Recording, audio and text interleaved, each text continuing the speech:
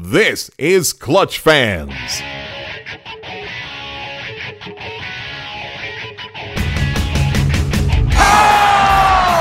the parking lot. The Rockets are going to Boston House. Sweet it is.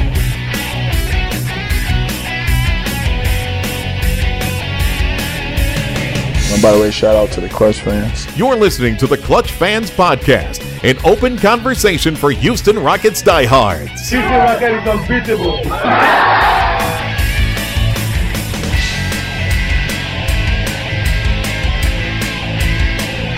I'm ready to get on Clutch Fans. Now, here's your host, the man who would have drafted Harold Miner over Robert Horry, Dave Hardesty. Welcome into the podcast. What a end of the week it was for the Houston Rockets. The 2021 NBA draft. The Rockets went in with 3 first-round picks, which is amazing considering they've had 2 total in the previous 8 drafts. And they left with 4 first-round picks, making the selection we all expected of Jalen Green, making a trade to acquire Alperen Sengun, and adding Usman Garuba and Josh Christopher out of Arizona State. With me, as always, is David Weiner. You know him as Beam a Thug on Twitter and on the Clutch Fans forums.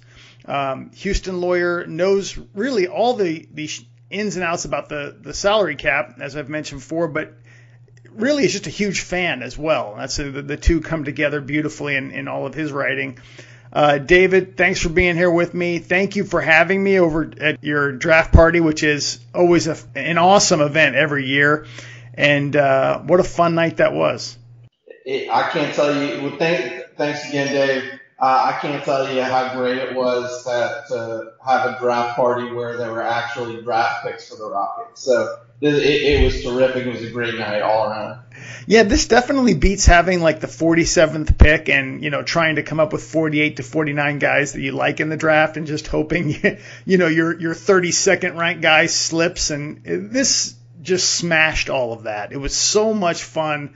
The Rockets have such a bright future, and there are teams that just toil in the lottery and are there every year, and they make bad picks. And we can give our thoughts on these picks. I'm not saying the Rockets, 100% nailed every one of these picks. That's not what I'm saying. But, the Rockets have really gotten on a great path really quickly. I mean, it was just, 6, 7, 8 months ago that the whole James Harden thing just turned the organization upside down, and, everybody's gone, and the Rockets are in complete turmoil and rebuilding from scratch with debt.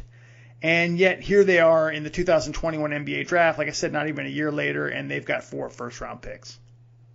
Yeah, it was great. I mean, and, we've talked about it in prior podcasts, Dave, but, the route that the Rockets front office chose to take with the Harden trade which was basically we're going to prioritize future draft picks and pay short shrift to current player return. Although you could say that there were higher hopes for Victor Oladipo.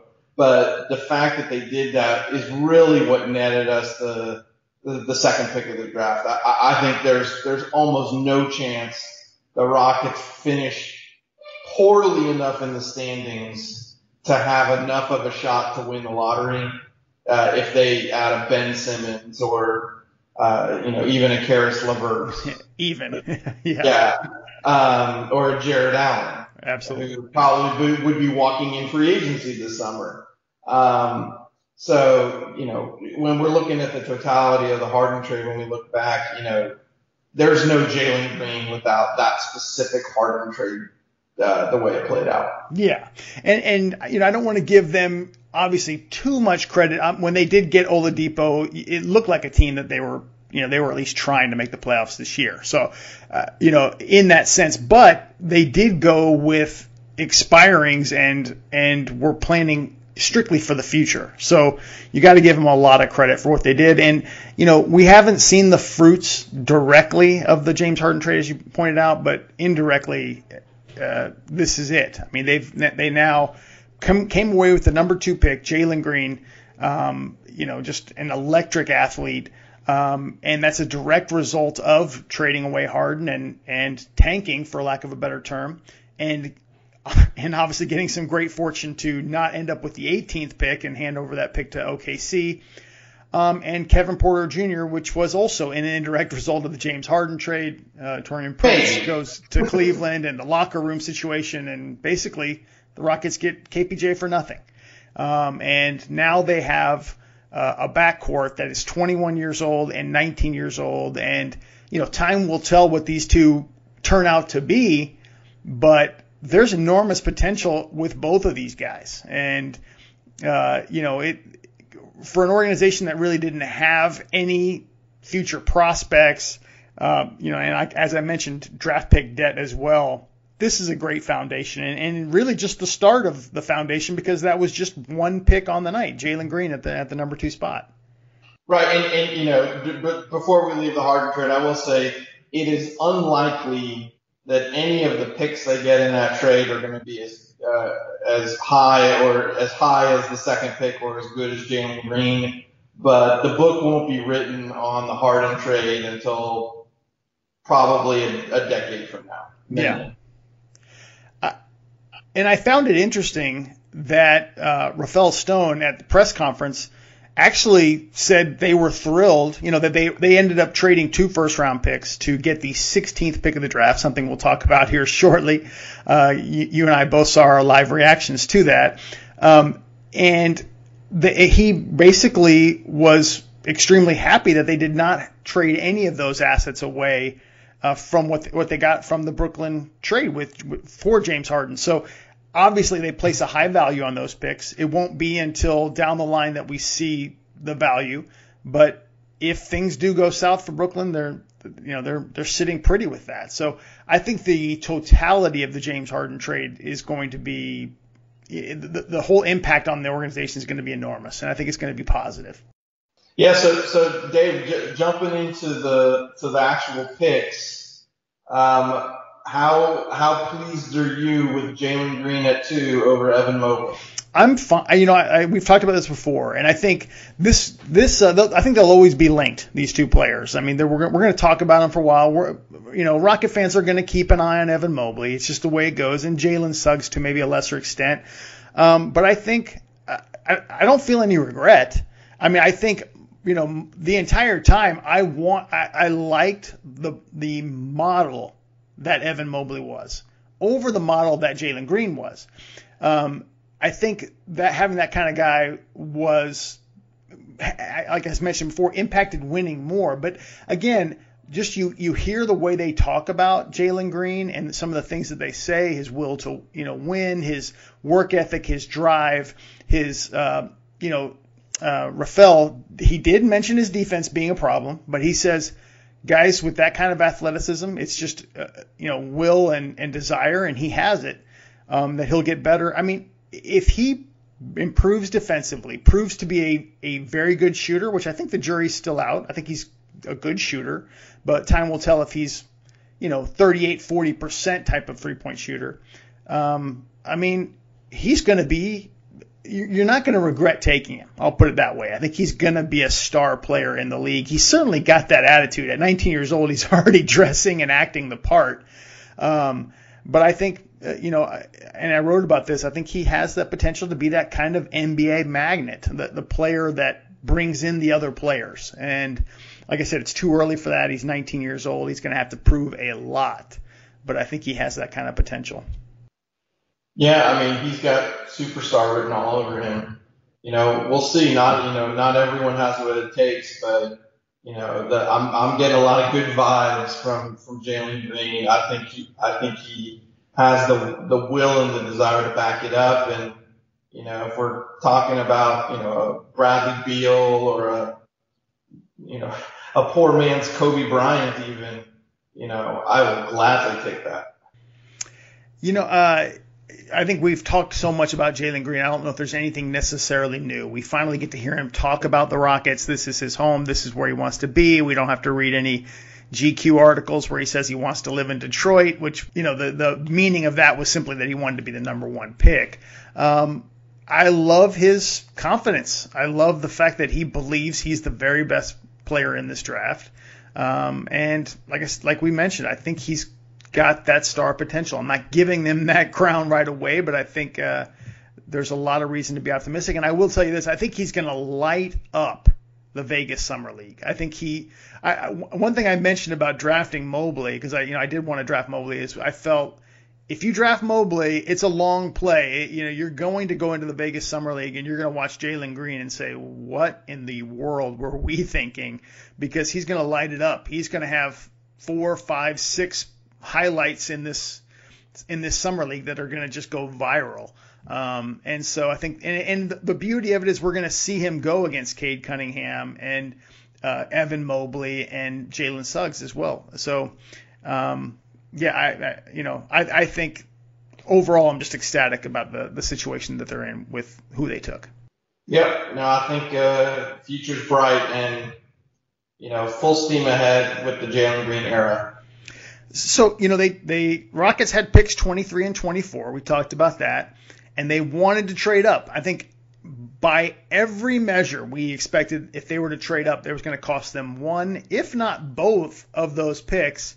Surprisingly, they add a 4th pick and don't trade any of those picks.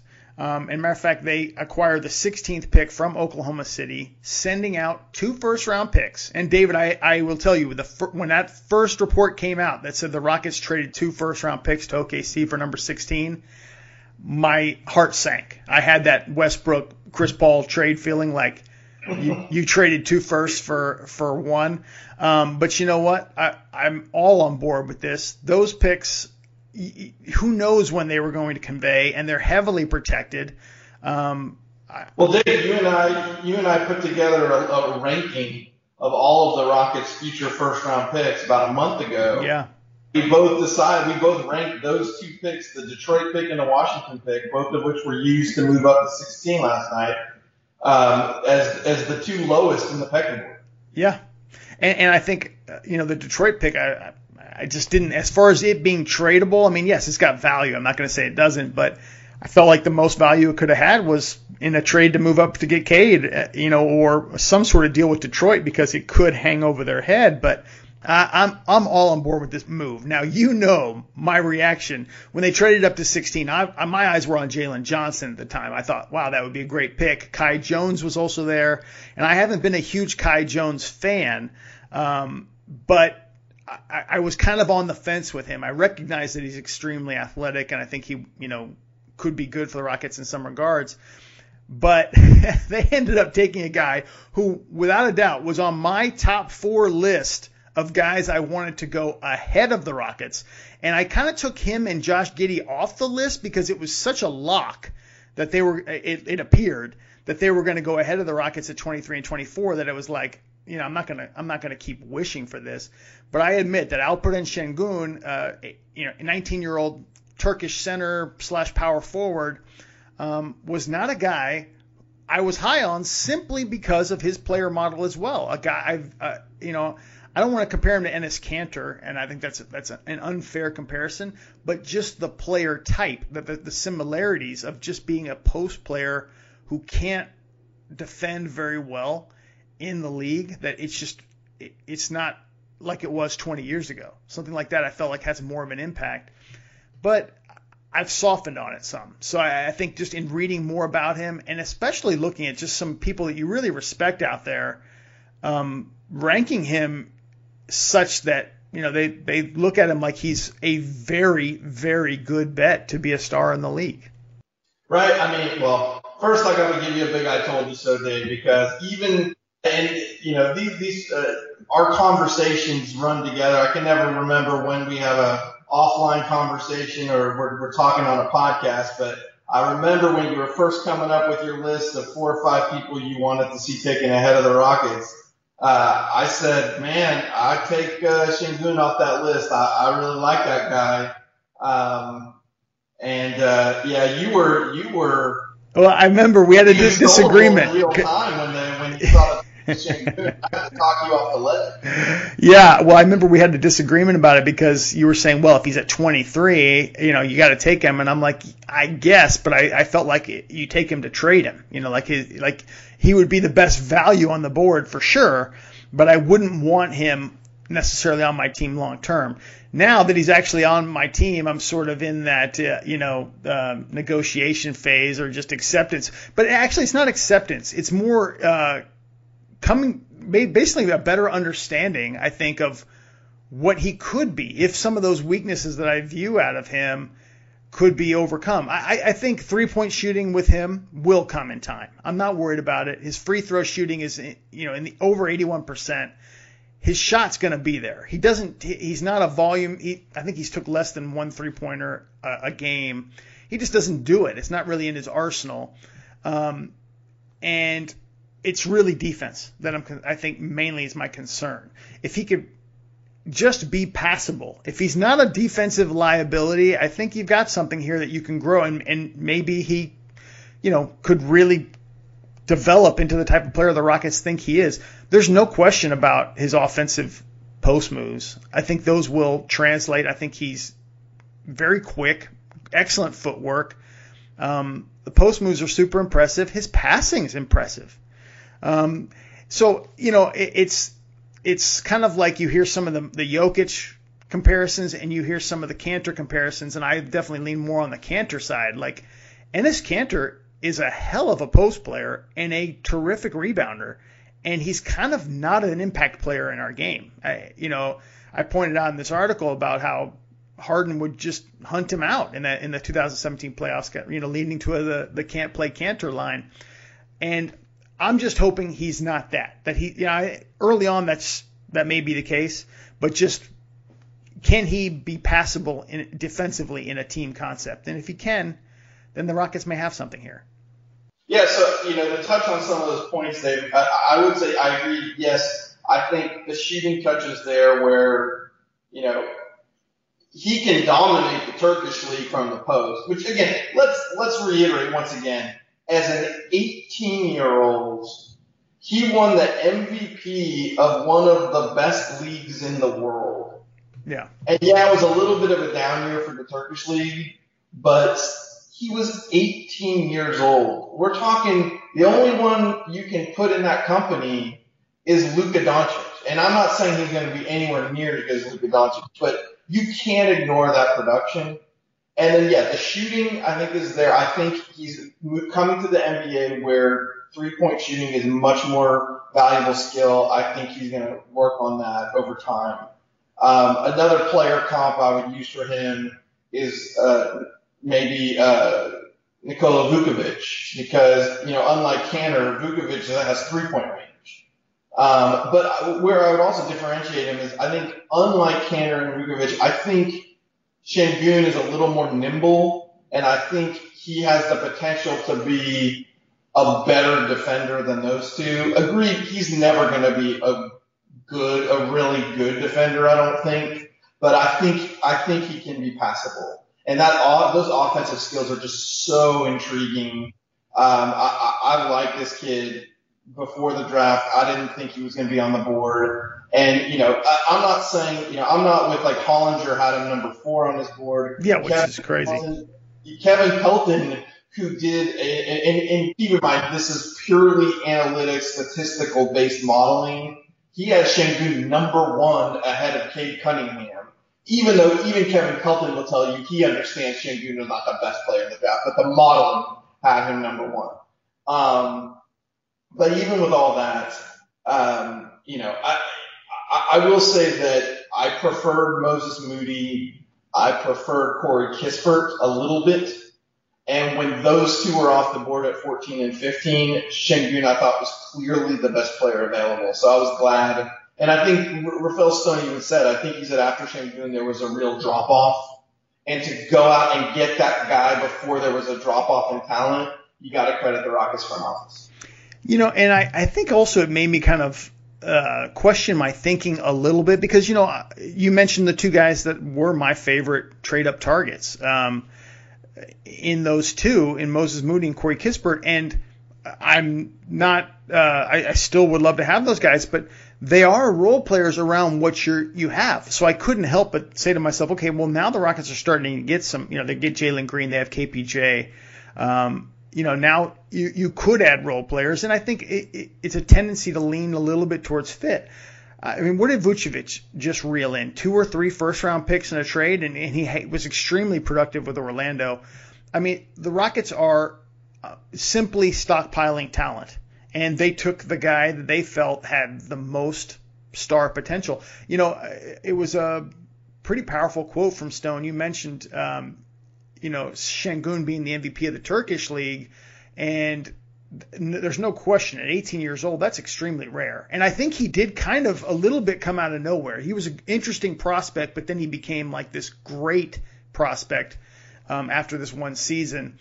But he said, you guys can do the research on people who have had that level of success at a high level of pro basketball. He says it's a short list and a good one.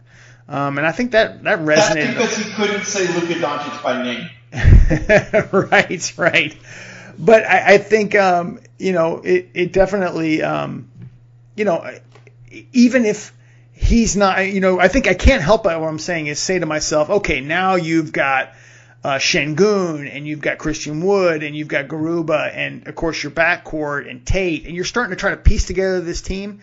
And, by the time the Rockets are a championship contender, knock on wood that it gets to that point, some of these guys won't be here. I mean, it would be nice if it was just, like the Astros or the Texans, you simply just draft players and they all fit right in. And it could be that way, but I think it's, you're developing guys, and you're going to see what blossoms. You're going to see what flowers come about, and, trade players to bring in what you need at that point. But they simply drafted the guy they felt had the most upside and the best chance to be a special player. And so I can't fault them for it. Like I said, I didn't like the model that Şengün was for the modern NBA. I'm still thinking 3 and D, and he's neither. But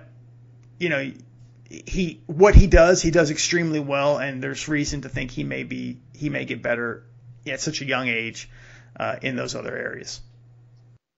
Well, speaking of D, Dave, I think, relative to draft position, I think you and I both were the most excited with the player the Rockets got at number 23, Usman Garuba. Oh, yeah. Fist pumps all around at the draft party. I mean, we had our best available. And for me, it was Garuba and Jaden Springer, Tennessee point guard. We were just watching those picks go, and Garuba was still on the board. I mean, it was just one of those things where I'm like, it's got to be Garuba, and it was. And I love that pick. I mean, David, I love it because I like seeing defensive players. I do. Guys who play elite level of defense, to me, it's just special. I mean, I get a kick out of watching people on Twitter, talk about how PJ Tucker is trash or is washed or is, had 2 points in the box score. But people who watch, they see the impact a guy like that has. And Usman Garuba has the potential to be a supercharged, super big PJ Tucker type of player. I mean, he's got the defensive instincts, the basketball IQ, the footwork. Defensively, I mean, Stone said it himself. He's, outside of the NBA, he's the best defensive player in the world. And now he's going to take those talents to the NBA. I think he's battle tested at that age. He's played some big games, and I think he's even better for the Rockets. Again, I don't want to lean towards fit, but now you've got Christian Wood, you've got Şengün, you've got 2 post players, 2 players who can score in the post. I mean, I know Wood can stretch the floor and is actually quite good at it, but those guys are more scoring centers or forwards. Now you can put someone next to him who's, a top defensive player, and fill a bunch of needs. So I love this. I think he's a good small ball center. I think he fits well with the offensive guys that the Rockets have currently in, bigs that they have. Great pick. I'm just super thrilled with it. Yeah, no, me too. It's, we were joking with the picks leading up that, we had the guys we wanted, and you and I both had Garuba right there at the top of the list, and just saying, I really hope they don't take player X, or you just know they're going to pass on someone and take a guy we don't like. And when the pick came in and it was exactly who we wanted, we were just so thrilled. And yeah, I think Garuba has a chance to be a special role player. He's been working on his shot a little bit. I think he's shown initial hints at a 3-point shot. He's nowhere close. Like, this is not a guy who's going to score a lot, and people are going to sag off him the first couple years of his career. But if he can develop even a quasi-respectable jumper that he can take out the three, he's going to be special. Like, we just saw Matisse Thybulle, who was a bench player for the Sixers, who can't shoot a lick, made second team all defense, just coming off the bench playing like 20, 25 minutes. I think that's the kind of player you can get with Garuba even early on, and he's like 5 years younger than Thybulle. But he has potential to grow into all NBA, all defensive player. I hope the shot comes around a little bit, but man, you know how much I love defense and rebounding and boxing out, and he's that kind of guy. He's the new PJ, and he's going to be one of my favorite Rockets. Yeah, so you're thinking somewhere between like Draymond Green and Joey Dorsey, right? Somewhere in that range? That's a very wide range there.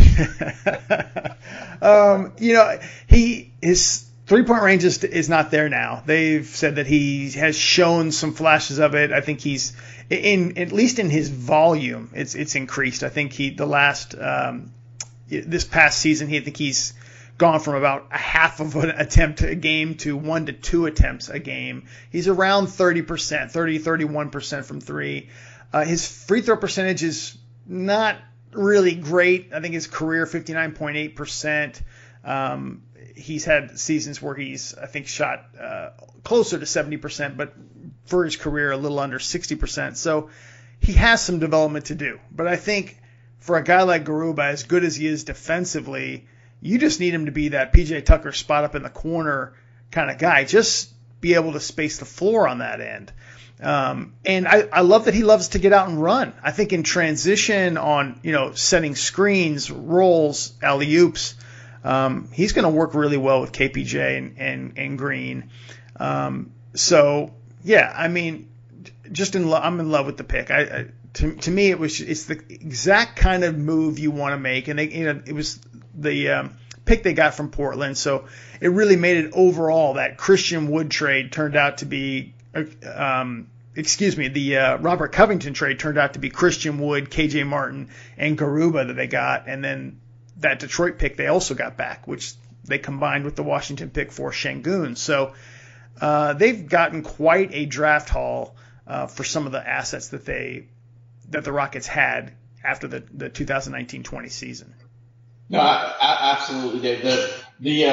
Another player comp I might use, and this might not be a fair comp, but another foreign, raw, young, big with high defensive potential, and at the time the potential for a jump shot that eventually really came around, Serge Ibaka. Now I know, Garuba is from Spain, Ibaka is from Africa, but I think the skill set there is somewhat comparable.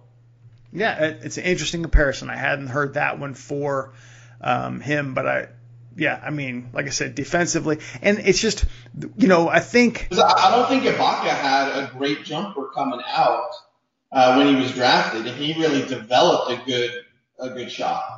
Yeah, I think like I said, I was perfectly fine with the Jalen Green over Evan Mobley pick, but I did feel like Evan Mobley, was sort of that defensive guy, a potential defensive player of the year type of player. And I hate losing that a little bit in the sense of that somebody on this team is going to bring the energy defensively every night.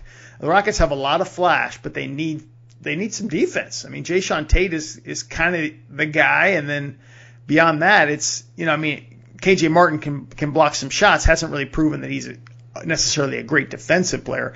But no love for John Wall and Aaron Gordon? Well, you know what? I mean, there's no question those guys are solid defensive players, but we're building a future here, and so I don't really look at them in that way. But to me, they've added something here that's a significant defensive piece. So I'm excited about that. But before we get to the next pick, I do want to say, going back to our rankings of future draft picks that we did a month ago, we had 23 and 24 right towards the bottom, just above the 2 picks that the Rockets traded for Şengün. And I got to tell you, they turned 3 of those bottom 4 picks into I'd boost Şengün and Garuba way up the list. I think other than obviously Green and the Rockets' own picks the next 2 years, I put Şengün and Garuba both over any of the rest of their future picks. So let me throw this at you. A year from now, do you think Usman Garuba is the type of guy the Rockets could throw on Luka, throw on Zion? Well, Zion, I would say maybe, yeah. But, he's obviously got the strength and the bulk to go up against those kind of guys who are, jumbo players for their positions. But do you think he could hang with somebody like Luka? Eventually, yes. Now you have the issue of who's guarding the other 4 players on the Mavericks. Luka's a matchup nightmare.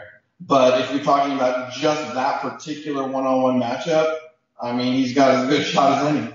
Yeah. There was never any regret on the Ben Simmons thing necessarily. I think, when James Harden was on the block, that's who I wanted initially. But that was the one thing I thought Ben Simmons would be great. Is you're in that division, you're facing Zion, you're facing Luka. It'd be nice to have somebody like Ben Simmons just to throw up against those guys. We know all the flaws of Ben Simmons, so I'm not trying to get into that.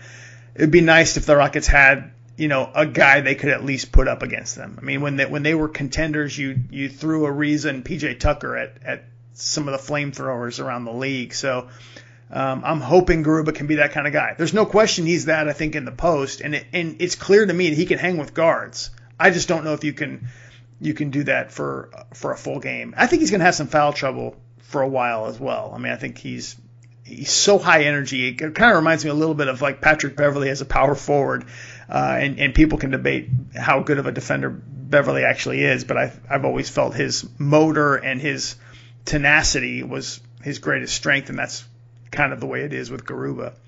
Yeah, I don't see, at least without some substantial development, I don't see Garuba as a starter.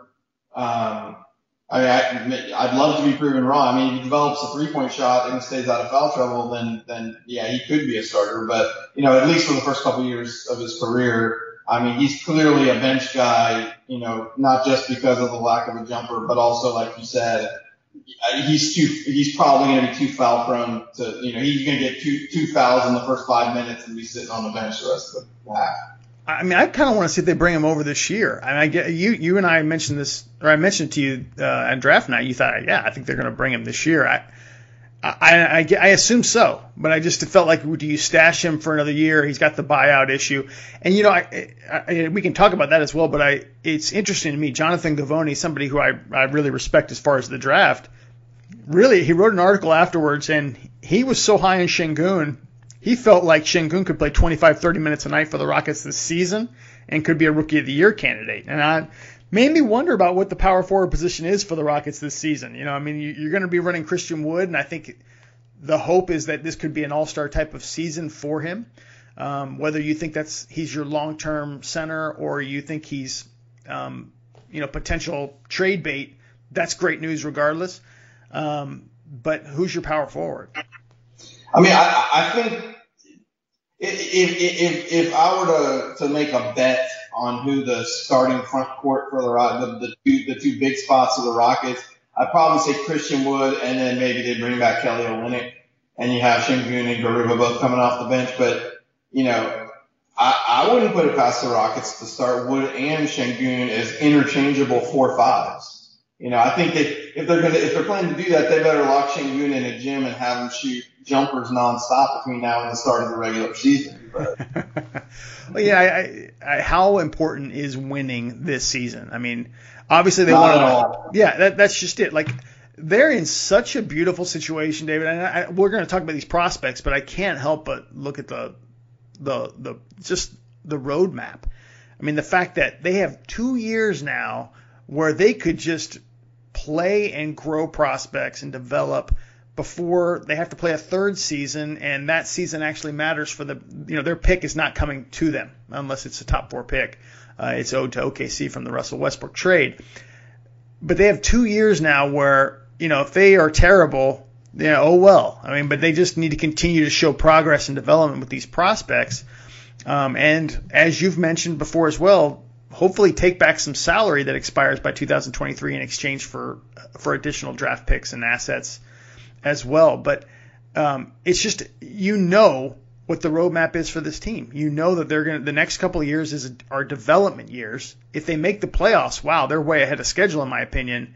But these next 2 years are development years, and hopefully adding 1 or 2 more really good pieces in the draft, and then you've got to make the playoffs. You've got to be, seeing the fruits of all that you've done, because you are back into debt here with your own picks. Well, before we get too deep into long range planning, he's got one more first round pick to talk about. Absolutely. Number 24. Yeah, now, for as high as the highs were for us with the 23rd pick, there were some corresponding lows, again, in real time reaction to who the Rockets took at 24. Josh Christopher, shooting guard from Arizona State.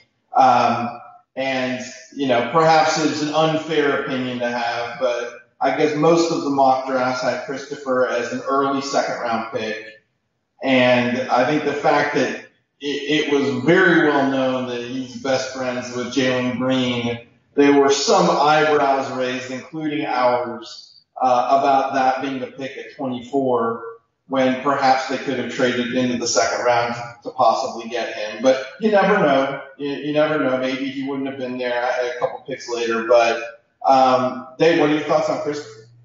Well, you mentioned about some people thought, they took him because he's buddies with Jalen Green. And how could they not think that? Because, Monday and Tuesday when there was buzz about him being, Jalen Green being in Houston, and he was for a workout, so was Josh Christopher. And yet there were people saying, okay, are the Rockets going to take Green number 2 and then take Josh Christopher at 23 and 24 or 24? And it's some sort of package deal, maybe it's the cynical side of me, having watched James Harden and loving James Harden and all the things that come with James Harden, but knowing also the silly stuff that you have to do, signing Dwight Howard and then putting his brother on the summer league team because, the little perks that you do. And so I thought, man, have we already hopped right back into the boat of appeasing a star player? And somebody actually asked him, a media member actually asked Rafael Stone about that, or not in that way, but they did ask, how much of a role was it in drafting Josh Christopher that he's, friends with Jalen Green and KJ Martin as well. They're all pretty close. And he just scoffed and said, nope, no impact.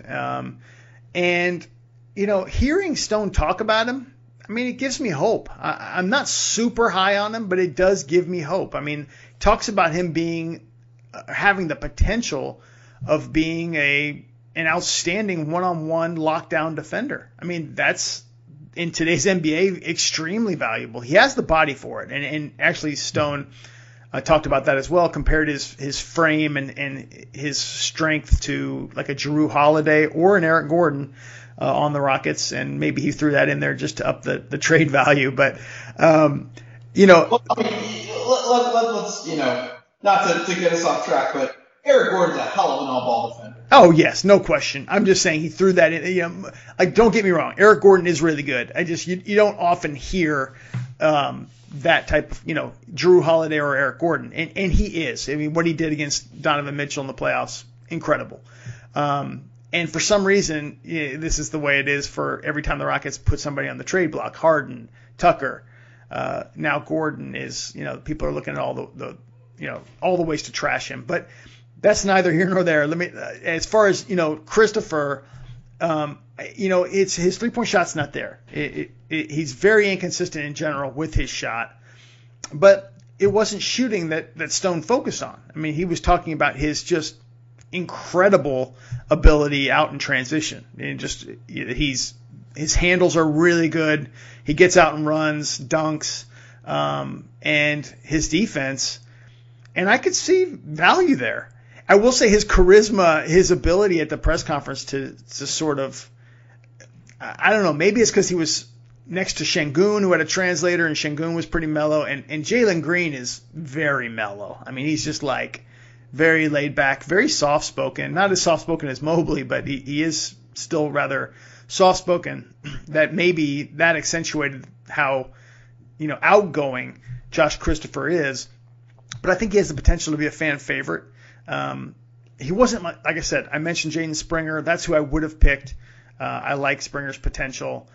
But, I mean, these are just opinions of fans. I trust the Rockets. They've got a whole team, a whole army of draft analysts and analytics gurus. And if they like Christopher, I'm at least curious. I'm open. But it definitely was not a pick that I loved. And I think the Rockets had nailed so many things that it wasn't like a huge letdown. It just was like, not my favorite pick, but when you look at the 4 picks overall, I mean, how can you not give the Rockets an A? Yeah, I agree. Again, I was a little bit of a letdown with Christopher, but I'm willing to, I'll happily eat crow if Christopher turns out to be a good defender and, transition playmaker. I would love to see the shot come around. But yeah, he's definitely talented. It's not like this is a guy who wasn't going to get drafted or was even going to be a late second round pick. I mean, this was, he's one of the top 15 prospects coming out of high school. So, he's definitely got pedigree. This isn't just Jack Haley sitting on the bench next to Rodman because he's Rodman's buddy. This is a talented young guy. Yeah, and, no question. Yeah, so I definitely think he's a core piece, just not quite as core as some of the other guys, and they definitely need a perimeter defender because like you said, when you're talking about the good perimeter defenders on the team, you're talking John Wall and Eric Gordon, and those guys aren't going to be on the team 2 years from now, unless he undergoes a drastic overhaul, Kevin Porter Jr.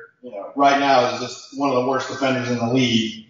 And Jalen Green, I think it's going to, I'm hoping some defense develops for him, but, he'll probably be more offense than defense in his career. So you'd love to get, one of those dogs, like you said, like a Patrick Beverly type that'll just hound the opposing guards on defense. And if that's Josh Christopher, then they made a smart pick. Yeah. Let's hope he has that in him. And you mentioned him as being a top guy. Yeah, I think he was, if I'm not mistaken, 11th in the ESPN 100. And he was, in sort of that grouping with like Isaiah Todd, BJ Boston, and I was going to say Zaire Williams before he ended up going 10th, as guys who were very highly ranked coming out of high school and maybe had disappointing, first seasons in college or in Todd's case in the G League, and fell on the board.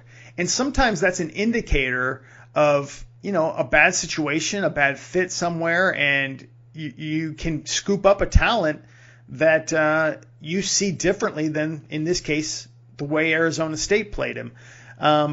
He seems ball dominant to me, which I don't necessarily love. I'd like to see him be able to play more off the ball, be a guy who's a knockdown shooter along with being that defensive potential. I think for him, it's just going to have to be putting it together. They're talking really about consistency for him. I don't see him as a great passer. I think he averaged fewer than 2 assists a game, more turnovers than assists, which isn't outrageous considering he really is a two guard, in a creating type of two guard in the sense that he's trying to create offense for himself. But I'm willing to give the Rockets the benefit of the doubt. They did so well in the draft, and they've got the right personnel now in their front office that I feel like I give them the benefit of the doubt. If they really liked him, let's see what happens. It just wasn't the pick I would have made if it was me. Right, but like you said, overall with this draft class, I'm with you. I give the Rockets an A.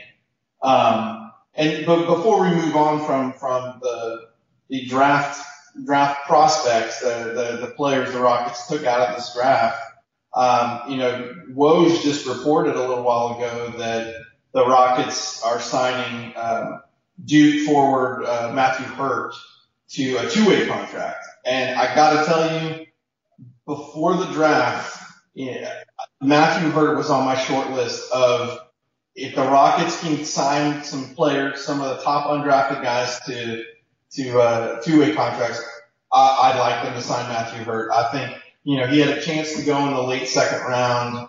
I'm pretty excited. Again, even, we're a little down on Josh Christopher. I don't have Matthew Hurt nearly as high as I do Josh Christopher. So let's keep this in perspective. This is as a two-way contract signing. I really like Matthew Hurt. He's kind of, and our listeners should not laugh at this. He's kind of a poor man's Ryan Anderson. And let's remember, the first year and a half with the Rockets, Ryan Anderson was a really good player. And, if you're getting a guy who counts $0 against the salary cap, who can give you a fraction of what, 2016 Ryan Anderson gave you, that's a really positive thing. Absolutely agree. It doesn't hurt at all to bring him in and let's see what he can do. I'm good with the signing. He, as you mentioned, really good 3-point shooter, shot over 44% as a sophomore, and also 2 years ago was a top prospect coming out of high school. I think he was number 11 overall in the ESPN 100. So, undrafted, free agent, you pick him up on a two-way contract. There's nothing but upside here. So it's not going to hurt the Rockets. There was no real risk involved. So I like the move. I have to give a shout out as well, in my personal opinion, to the Spurs, because I don't think Garuba falls to the Rockets if Primo doesn't go number 12. Joshua Primo going 12 was, in my opinion, the linchpin to all of this working, because the two guys I really needed to see go ahead, and they were the guys that I looked at every single draft, and I'm like, where is Sharif Cooper going? Where is Cam Thomas going? And every draft that I saw Cooper and Thomas go, by pick 22, before the Rockets at 23, I was just loving the options that the Rockets had at 23. And in the actual draft, neither one of those guys went before the Rockets, and it was Primo that sort of bailed the Rockets out. So tip of the cap, in my opinion, to the Spurs. I mean, who knows? Primo may be great for them. So, good for them. I totally thought they were going to take Sengun at 12. So he was a San Antonio Spur type of player, right? I mean, fits the mold perfectly. Yeah, they did us a big favor.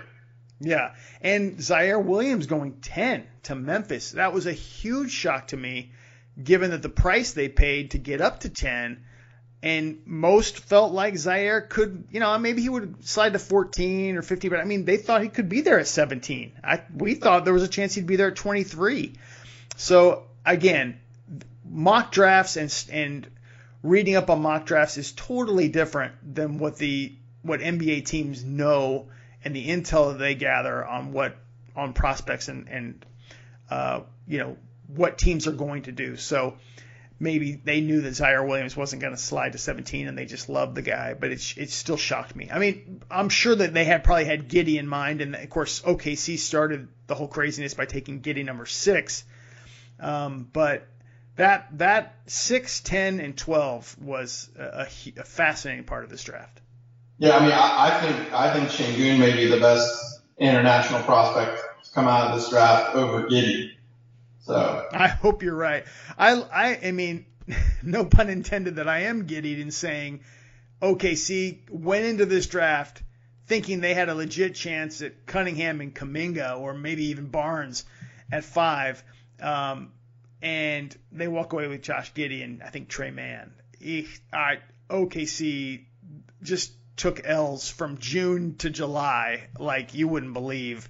And I'm here for it because honestly, that hung over the Rockets, all season long. Of, every loss, it was like, okay, I could get behind this if I knew the Rockets had, were going to actually get to keep their pick. And that hung over the Rockets all year. And I know OKC fans absolutely were hoping for that pick. Could not have gone any better. And it was nothing but a coin toss. So just extremely good fortune because we could be sitting in this chair right now talking about, Trey Mann as, the main pick in this draft for the Rockets. Yeah, no, they dodged a bullet, and we're going to have a break for a couple of years from the OKC fans, twiddling their fingers at every Rockets loss. But, back to your point from earlier about, the blueprint going forward and the lack of need to prioritize winning right now.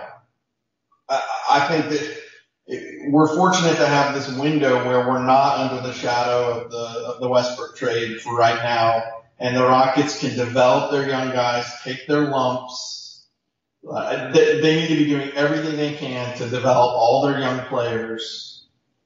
And if it means they have another terrible losing season and they end up with one of the 3 or 4 worst records in the league, so be it. I think barring some significant trades, I think they're actually going to be better than a lot of people think. If I had to ballpark it, again, this is so early, free agency hasn't even begun.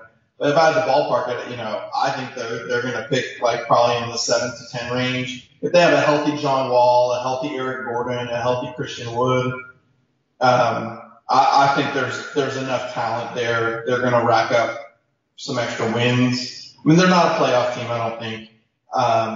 But, hey, if they ended up with one of the worst records and ended up with another top 5 pick for next year, you're not going to hear complaining from me. Yeah, and I like the way you said it as far as not being under the shadow of that OKC deal. It's kind of like the Rockets can relax a little bit and try to execute this master plan, which they're doing very well so far. And it's going to be beautiful, David, when they get to that 2023 offseason and they make all kinds of win now moves. And it's just going to be like, okay, OKC's going to be like, great, now we're getting the 23rd, 24th pick, which, hey, it's tip of the cap to them for pulling off an excellent trade, but it's definitely looking better for the Rockets. You thought that the Westbrook trade was a good trade for Oklahoma City? I thought you loved it for the Rockets. Do not get me started. Just don't. That's I mean, years of therapy. Anything before the draft, anything we want to mention about the draft before, just kind of closing out with free agency and trades, other than the fact that, Daryl Morey did come away with Jaden Springer, which I absolutely am ecstatic about. But anything you want to mention about the draft? No, I think we pretty much covered all the Rockets picks. I like Daryl's draft, but he's not our GM anymore. So right, exactly. It's just more fitting. Like the guy I want goes to Daryl. It's like, okay, great. So now we get into you mentioned John Wall, Eric Gordon, I don't know if you mentioned Daniel House, but those are the 3 vets that the Rockets have, and 2 of them are on contracts that are different degrees of painful, let's say. But we can include DJ Augustin there as well. True. I think what is he about? A little over $7 million for one. This is an expiring year. Sort of. He's $7 million this year, and he's got a very small amount partially guaranteed for next year. But they'll almost assuredly, whichever team he's on, will almost assuredly waive him and eat the very small amount. Gotcha. Okay. So where do they go with trades? I think for somebody like Augustine, you're thinking trade Augustine for somebody who's got 2 years left and pick up a first-round pick, right? That makes sense to me. DeAndre Jordan with Brooklyn.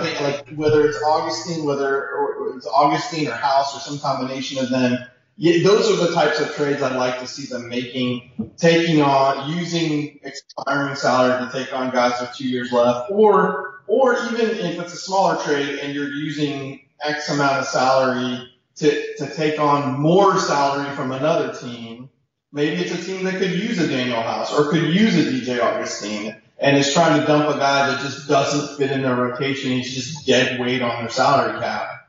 And if you could move $7 million for $10 million, or use one of your trade exceptions and take a $9 million player and a $5 million player, and just eating salary for a second round pick, for a first round pick. You know, the Rockets have their young core. If they have to use one or two roster spots for other teams' deadweight contracts in order to get other picks, well, then so be it. They should be in asset accumulation mode and young player development mode. Yeah, absolutely. So I would think Augustine would fit that type of a deal.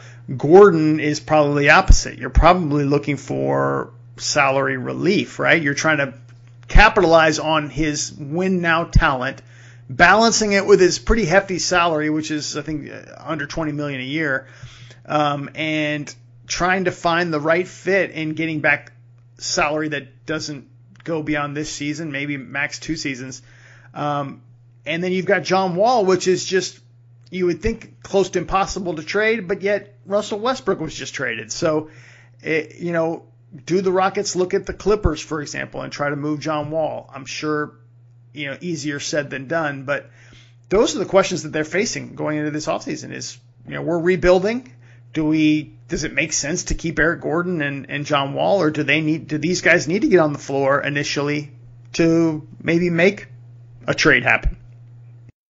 Yeah, but I think with Eric Gordon, man, there's just a lot of regrettable circumstances. Let's be clear, Eric Gordon is one of my favorite Rockets. I really like the way he plays. I wish the three-pointer was a little higher percentage, but I love the way he plays. He's one of my favorite players.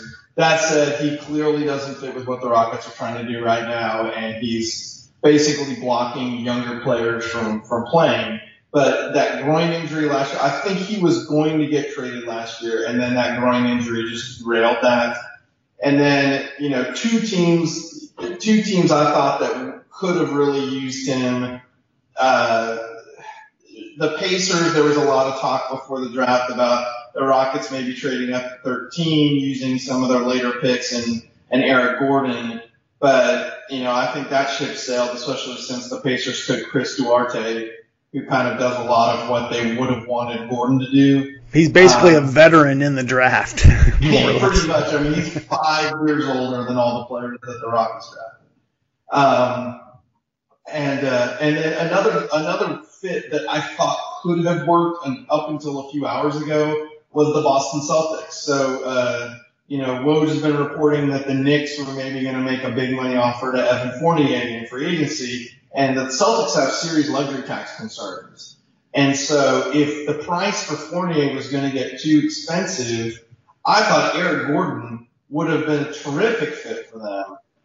And part of the way they could have maybe done that and extracted some assets from Boston would be if, as part of that trade, they took Tristan Thompson's contract back. I think, especially now that the Celtics traded for Al Horford, and they got Robert Tyler Williams, who's deserving of playing time.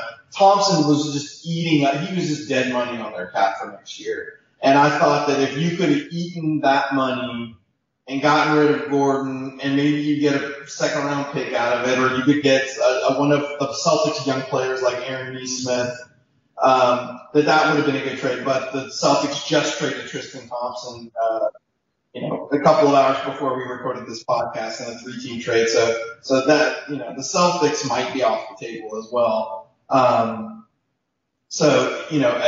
Right now I don't see a Gordon trade that works for both teams, at least none that I can think of right now. I'm sure the Rockets probably have half a dozen. I think, if you're not going to trade John Wall, or if it's just next to impossible to trade John Wall, I think the Clippers for Gordon is a good possibility. Yeah, possibly, especially with Kawhi expected to miss a good chunk of next year. But again, if you look at what the Clippers quietly had a really good draft. They came out of there with 3 guards. Did they get Keon Johnson, or who did they? They got Keon Johnson. Yeah. They got Jason Preston, and they got B.J. Boston. Boston's going to be probably a 2-way deal or something. But, I have a feeling that Johnson and Preston are going to actually play for them next year. So they've bolstered that backcourt. So we'll see. Maybe a Patrick Beverly for Eric Gordon trade might make sense. But if we're talking Wall trade, like the Clippers seem to be like the only team that at least that I can see that remotely you might be able to work a John Wall trade there. But even then, I don't know if you're getting back any draft compensation. I think it's more you take the biggest value non-core Clipper pieces that adds up to enough salary, like Beverly, an injured Ibaka, and maybe Luke Kennard's, no longer very good contract. You're looking at something like that for John Wall. Like that's a tough call. Like I really do think John Wall is a good leader, and I'd like to maybe see what he can teach the young guards. I know he's blocking KPJ.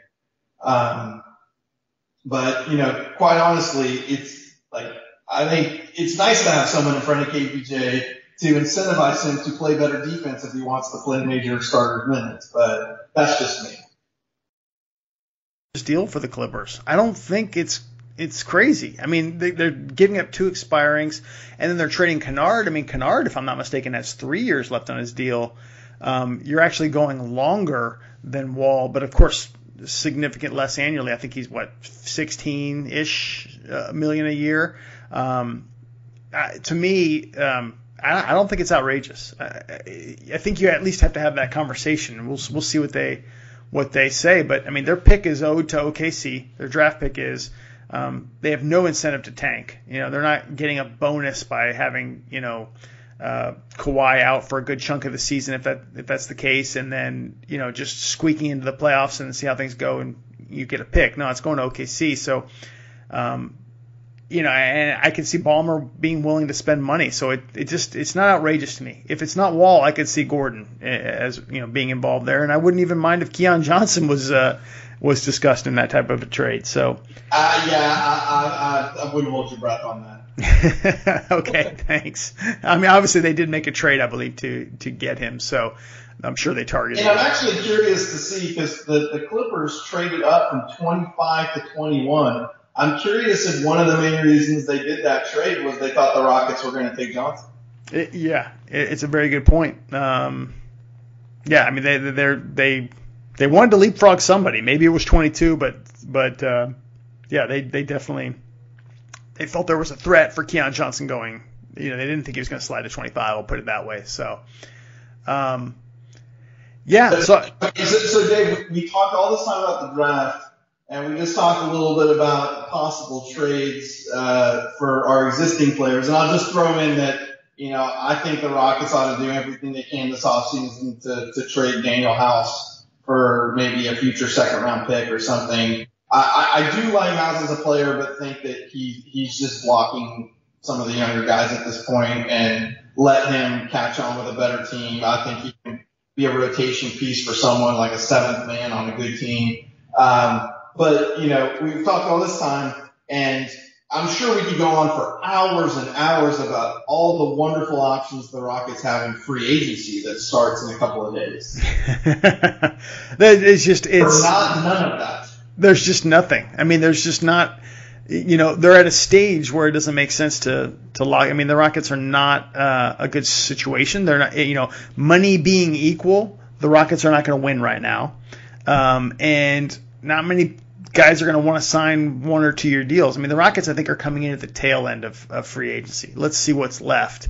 But and just so our listeners are clear, barring some major trade to clear cap room, the Rockets are going to operate over the cap this summer, which means they're limited to the non-taxpayer mid-level, which is about $9.5 million.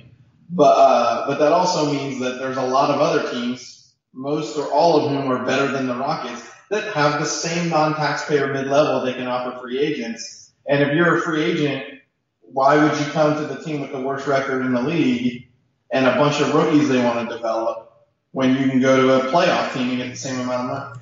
Right, unless it's opportunity. You're looking for playing time and something along those lines. Justice Winslow was a name at least I had an eye on, but he has not exactly panned out. His 3-point percentage is basically tanked and completely cratered, and he's kind of regressed even at the free throw line some. I'm interested in. I think Winslow is intriguing because he's just so talented. Also, he's my alma mater, high school here in Houston. Okay, nice. But so I'm partial to him, but he's only effective with the ball in his hands because he can't shoot. He's a great passer, but he can't shoot. And the Rockets already have a player like that in Kevin Porter Jr. And they just drafted a bunch of wings that also might need the ball in their hands. So I just think he's too duplicative of what they already have. So yeah, I'll tell you, the best free agent the Rockets can possibly sign, I think, this year is Kelly Olynyk. I knew you were going to say that. Yeah, 1 or 2 year deal though. That's it. And he's probably going to get better elsewhere. Well, I don't know about that. So, some of the articles I've been reading, just previewing free agency, as great as Olynyk played down the stretch last season, and he really did play well,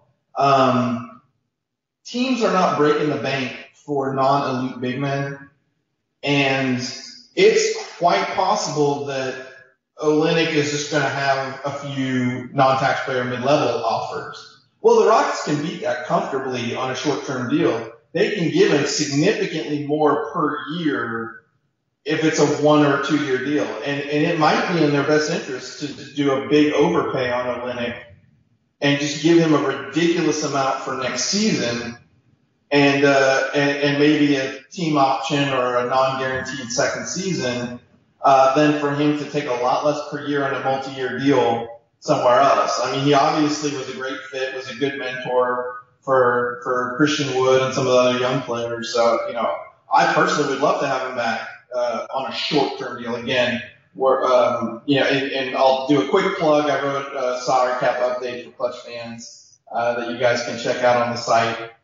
And I kind of preview each of the Rockets' own free agents, including Olynyk, and I really have him at the top of the list as a guy that could bring back. But I would love to bring him back on a short-term deal, but it needs to end in 2023 because that's when Wall and Gordon come off the books, and the Rockets could be primed for just a massive amount of capital, kind of like how the Knicks and the Spurs just have so much capital this summer. But we'll actually have a good team to offer other teams. Free agents. I look at him and anyone else that they sign as, first of all, like you said, don't sign beyond 2023, but also, could you flip those guys? If you're signing Olynyk, let's say you do sign him to a hefty 1 year deal, he's going to be able to impact a contending team. He's going to be able to play a role for somebody. He's a very smart, crafty player. Could you sign him? You have him running with Şengün and basically helping mold him, but then you trade him at the deadline. That's what I'm looking at, is the Rockets being able to use their salary spots to pick up assets, and that may be signing guys and then trading them at the deadline. Well, yeah, just like what you were saying with Augustine, they could do the exact same thing with Olynyk, but he'd probably have more trade value as a valuable, playoff piece. Heck, even if they did, they could possibly sign and trade him this summer. Maybe there's a team which is not quite enough cap room, or they want to add Olynyk and another good player, but they only have one mid-level exception, so they want to do a trade for Olynyk. Well, the Rockets have existing trade exceptions. They could sign Olynyk for, 13 million, trade him for, an $8 million player, absorb that player into the Oladipo trade exception, and generate a brand new $13 million trade exception. There you go. There's even incentives there for just signing trades with Olynyk. There you go. That's the kind of thinking I'd like to see them do. And I know they're way advanced beyond me, but I'm saying that's what I'm hoping to see out of them. It's just smart moves at this point that aren't about, fielding the best team on, right this particular season, but long term, and letting these young guys grow. Right, and I will say the key number right now, just post-draft, again, barring trades, and, trades obviously change everything, but the Rockets have 13 guys under contract right now. If they bring back Olynyk, that's 14. They can just go with 14 plus 2 two-way players and keep a roster spot open for trades. But right now, before they re-sign Olynyk, they're about $25 million below the luxury tax threshold. And I think we both know Tillman Fertitta isn't going to pay luxury tax. Not for this team, of course, yeah. No, not for this team. You can't blame him, right? I mean, it's not like it's on him. For the record, I will say this, and it's in the article too. I will say this in Tillman Fertitta's defense. I truly, truly, truly believe had the Harden-Westbrook experiment worked in 1920 and they brought back the team, I'm not saying he would have paid $50 million in tax, but I think he would have paid the tax beyond that season. I think last season he would have paid the tax. He maybe would have paid some tax this year. But the experiment didn't work. They blew it up, and there's no way in hell he is going to pay tax for his team, nor should he. But that $25 million in room below the tax threshold, that's kind of the financial wiggle room the Rockets have to work with here. And it's a lot of wiggle room. I mean, you're not giving Kelly Olynyk $25 million. So even if you bring him back at an overpay, you still have wiggle room in there to bring on more salary and trades, use those trade exceptions to bring in contracts, trade out salary for more salary in return, use that $25 million to extract additional assets out of other teams. That's what the Rockets should be doing. Let's close on this. The Russell Westbrook trade. What were your thoughts on that? Westbrook getting traded to the Lakers. I guess I'm not surprised because it's kind of a Lakers-ish move. I do think Russell Westbrook is going to help the Lakers a lot in the regular season. It's a grind, and they're so top-heavy with LeBron and AD being, just so much of the talent there. There's just a huge talent drop-off after them. Combine that with the fact that Dennis Schroeder was going to really have the Lakers over a barrel in free agency and wanted just a drastic overpay from them because they were in the bird rights trap where if he left, they couldn't replace him. So, going out and getting let's be honest, Westbrook's a very good point guard. He's not as good as a few others, but I think he's going to help in the regular season. I'd be very curious to see how this works in the playoffs when it comes down to crunch time and Russ does something with the ball that maybe LeBron did not want him to do with the ball. So we'll see that, but I think it does help them for the regular season next year. Well, you're kinder than I was going to say. I think nobody does more that impacts winning less than Russell Westbrook to me. He is a force of nature. He can do some amazing things, and he will impact a game when he's out there in the sense that he'll put up all kinds of crazy numbers. But there's some real flaws there. I am stunned the Lakers made this deal with what most of us perceive to be Buddy Hield on the table for the more or less the same package. And Buddy Hield has his own flaws, but the guy is a lights-out shooter. Would have been terrific, in my opinion, over or around Anthony Davis and LeBron James. Maybe LeBron's so special that he can make it work with Westbrook, but I think Westbrook is just such a vacuum, just so commanding as far as the ball and everything. He's not a guy you can play off the ball, in my opinion, not a guy you want spacing the floor. I think the Lakers are going to have problems. I don't think they're winning the title this year with Westbrook. Possibly not, but I will say this in Westbrook's defense. I think the stat on him, when he gets triple doubles, his teams win the vast majority of the game. So it's not like empty stats, bad team when he's putting up those triple doubles. His teams win at a very high clip when he puts up those triple doubles. So it could just be that he's performing at such a high volume, such a high usage rate. There are going to be more knucklehead plays just out of sheer volume. So, but again, when the game slows down in the playoffs, it becomes more of a half-court game. And especially if Anthony Davis doesn't want to play center, and you have Russell Westbrook and a center out there, it's just going to kill their spacing. It's the same reason the Rockets traded Clint Capella. Davis better commit to being a full-time center if they're going to go with Westbrook. Exactly. That's exactly how I feel about it as well. If they're going to, come out there with a JaVale McGee type like they have in the past, it's not going to work. We'll see. We'll see. I mean, like I said, maybe the Lakers have the magic formula and they can make it work. And I know it would be awesome for Westbrook. They have LeBron, so right. But I tell you, watching them on Twitter, Westbrook fans and Laker fans, if this doesn't go well, I mean, Twitter just might implode. I'll put it that way. So maybe they should have Jeremy Lin. Right. We've seen something like that before. David, thanks for doing this, man. And thanks for a great time at the draft party. Always fun every single year. And, this year it was catered by Landry's Grotto. It was just absolutely outstanding food. Yes, thank you so much. Thank you so much to the Rockets and Landry's for helping out a group of diehard Rockets fans. We very much appreciate your support, and everything was wonderful.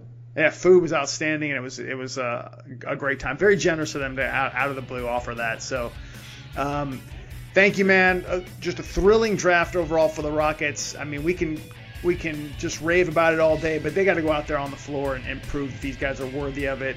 And that will start here as we enter August with Vegas Summer League. David, thanks again for doing this, and we'll do it again soon. Operation Shangoon, baby.